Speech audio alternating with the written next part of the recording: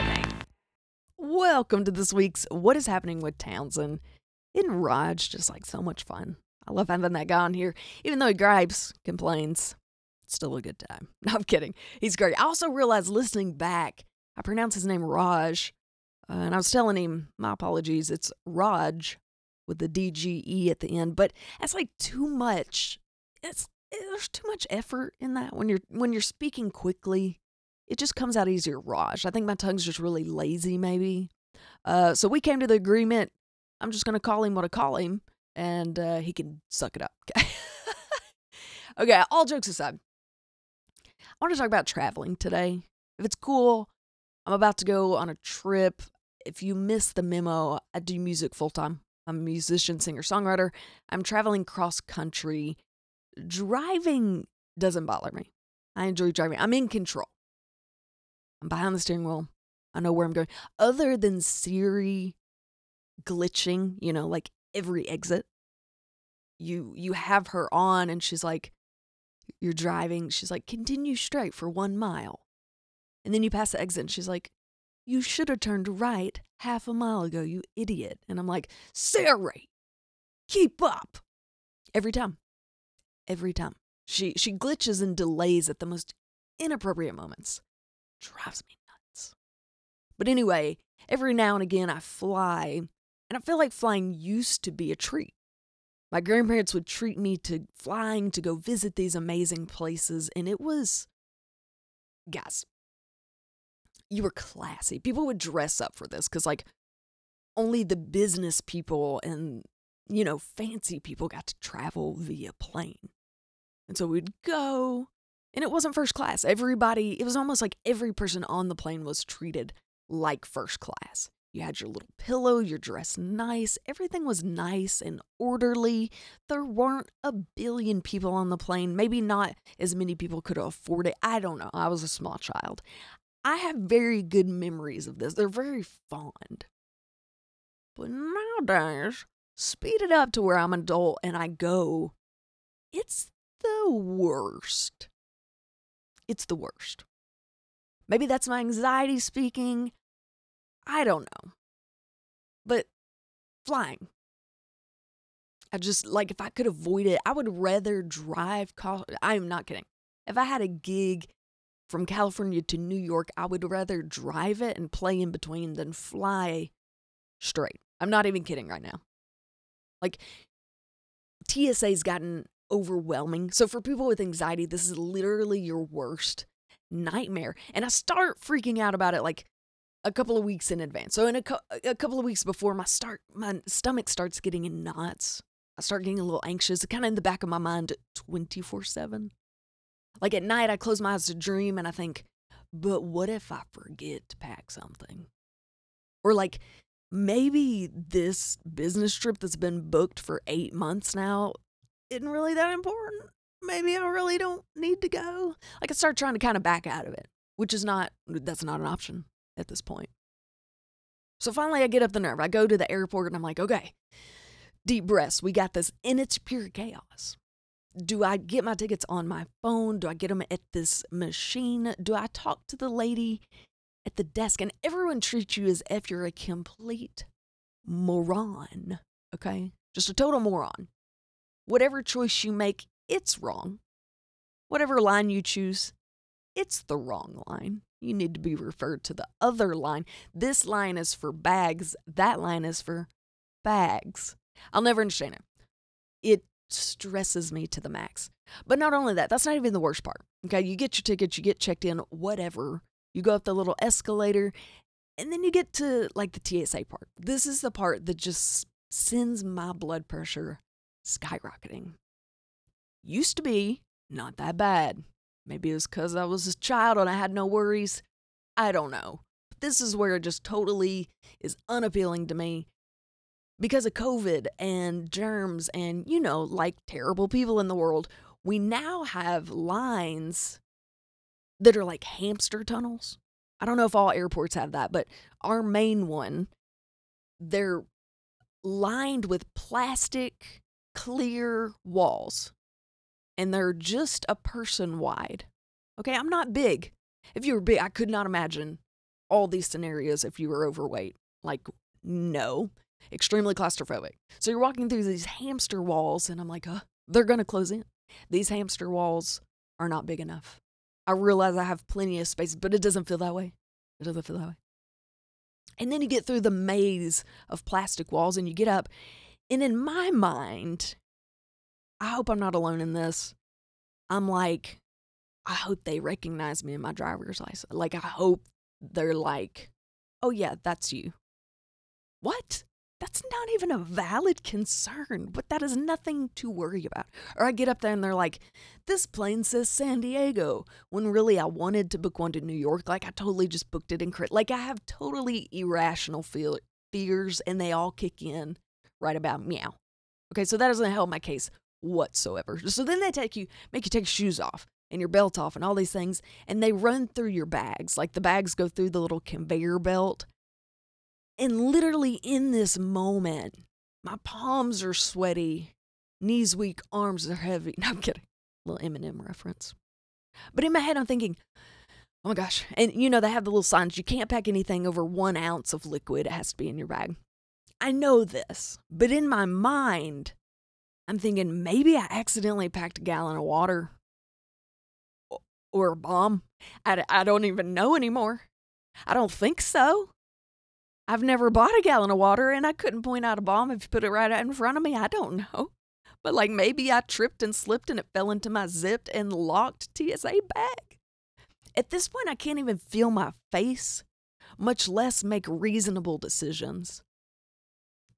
And that happens when you're having like an anxiety attack. Reasoning is out the window. So I am totally screwed if they pull me aside and question me.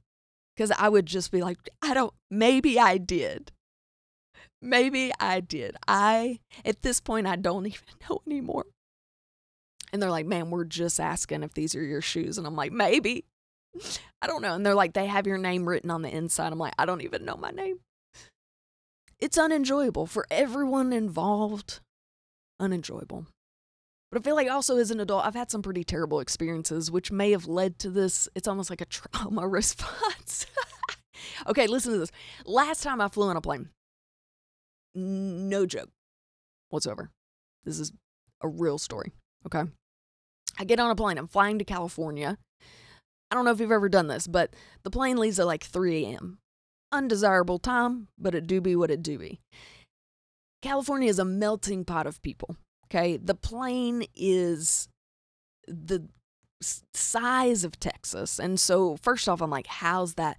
Do not believe that plane can get off the ground. I'm questioning the safety of this plane. So I'm already thinking about all this. I'm already questioning, did I pack a gallon of water and I just forgot? And they're going to find it and they're going to kick me out and put me in jail for a gallon of water? I don't know. I'm really uncomfortable. I can't feel my face. Things are spinning a little bit, and I barely know my name. Am I in the right line? I don't know. But add all to that, it's a melting pot. No one speaks English. No one is the same race, gender, ethnicity. Everyone's trying to get to the place, and they are only worried about themselves. So the discomfort is skyrocketed at this point, okay? I'm painting you this picture. So I get on the plane. It is as cram-packed as my house when there are 2 other people in it. Okay, my house is tiny, so it's just me. I get on this plane, and it's like a Tylenol capsule, just too tiny. And I get to my seat. I'm with my friend, so we've got, let's say, 38A and 38B. We scheduled these so that we can sit together, and she can lay eyes on my complete panic attack and assure me that this flight should get off the ground. So we get to it. 38A, her seat, it's empty. She sits down. 38B, that's me. There is a full-grown Indian man sitting in my chair. And I'm like, hey, this is my seat. Now, I've heard this man speak English. I heard him at the ticket thing at the front.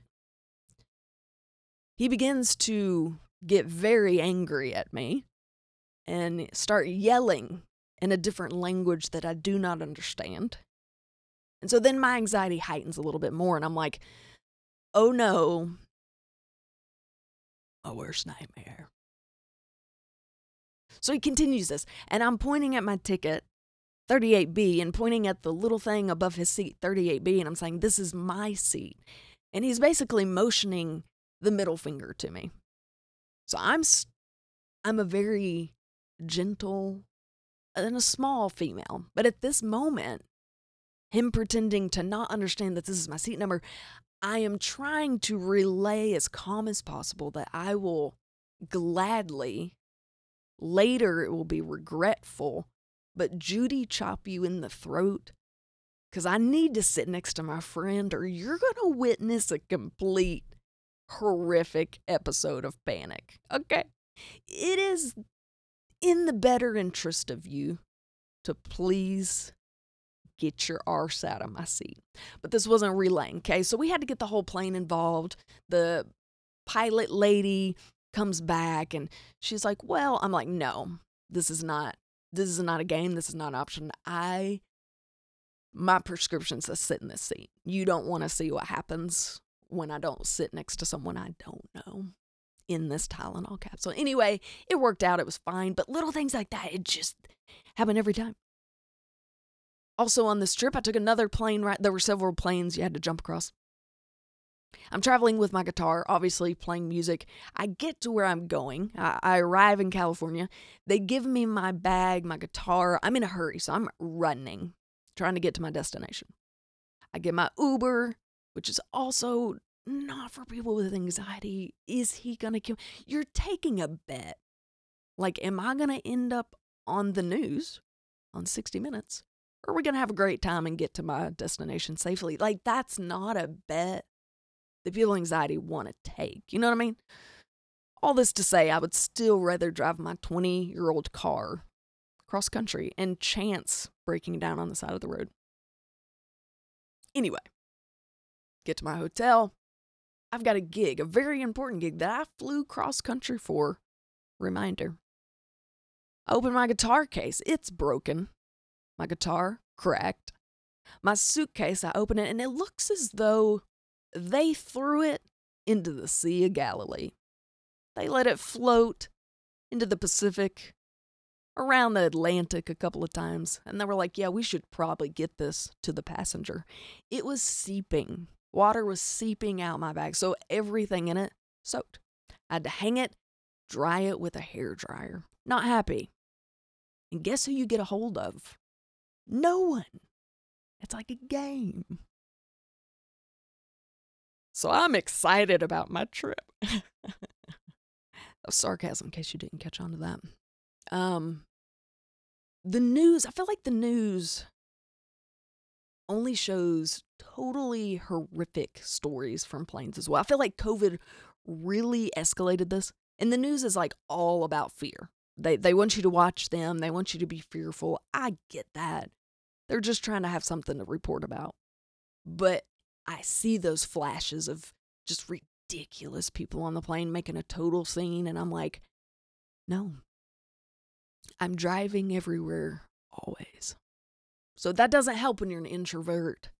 You just want to stay at home and be a total hermit. Like, golly, maybe I did pack a gallon of water. I'm questioning it now. Some people find flying relaxing, and I don't understand that. I wish I was more that way. I wish I saw it as fun. And if you're listening and you're that person, I need your people to talk to my people to like shoot me that prescription that you're on, because it sounds marvelous. Like, I can't drink coffee or caffeine for like 3 months before I fly, so that I can help keep that anxiety at a tolerable level. Not even kidding. Okay, maybe I'm kidding a little bit. Maybe I'm exaggerating a little bit. I don't feel like I'm kidding. These are all true stories, sadly. I just don't get it. Let me give you another story, as if I haven't deterred you enough from flying. A different trip, got on a plane, and it's storming pretty badly. Never ideal. But I'm like, you know what? It's going to be okay. It's going to be okay. This is what I'm telling myself. I'm talking myself into it. I'm giving myself a pep talk in the bathroom while somebody's making really weird noises in the stall. I'm trying to keep that. I'm trying to tell myself, you in fact did not pack that water that you're worried about. Like, this is a legitimate thing, people. And so we get on the plane. We're seated, and I'm like, okay. Seats are a little bigger. I'm sitting next to my friend. We've got the window, the little thing open so I can see outside. They come on. You know, you load for 45 minutes or so. It's too long. It's a little too long. People are on. And about the time people are starting to get frustrated, the plane starts going, you know. So we're at that time. People are starting to get frustrated, starting to get real restless, real antsy. Like, people got to go where they got to go. And they come over the little thing. And we're going to go in the, there's a little turbulent. You can't understand him. So we're all like, okay, cool. He comes back over a little bit more clearly. And he says, the weather's pretty terrible. We're not able to take off right now. We're going to sit for 15 minutes. Every time there's lightning nearby, we have to wait 15 minutes. So we wait. 15 minutes goes by. We get ready to rock and roll. It lightnings. And he's like, all right, guys, you know the drill. We're going to wait 15 minutes because it just lightning. And he reminds us, every time it lightnings, we've got to wait another 15 minutes. So just keep that in mind. We're good. 15 minutes, 14 and a half minutes go by. And we're like, okay, good. Lightnings. And I'm like, this ain't fun, guys. This ain't fun. So I'm trying to stay calm. I'm trying to keep my mind busy. It's storming outside. At this point, we've waited about 2 hours. Okay.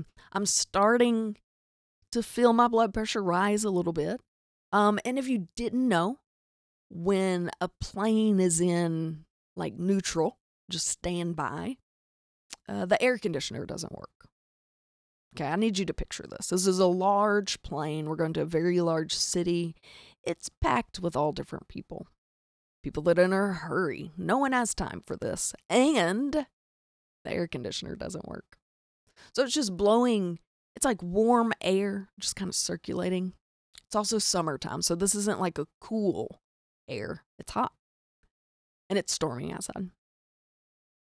It's going 2 hours. And then we go on 3 hours, and we're sitting in the plane, and we can't get off is my thing. Like, if you could just let me out, like, you know, maybe crack my window, crack the door. Let me know that I have the option to get off. It's the thing that, like, you're here.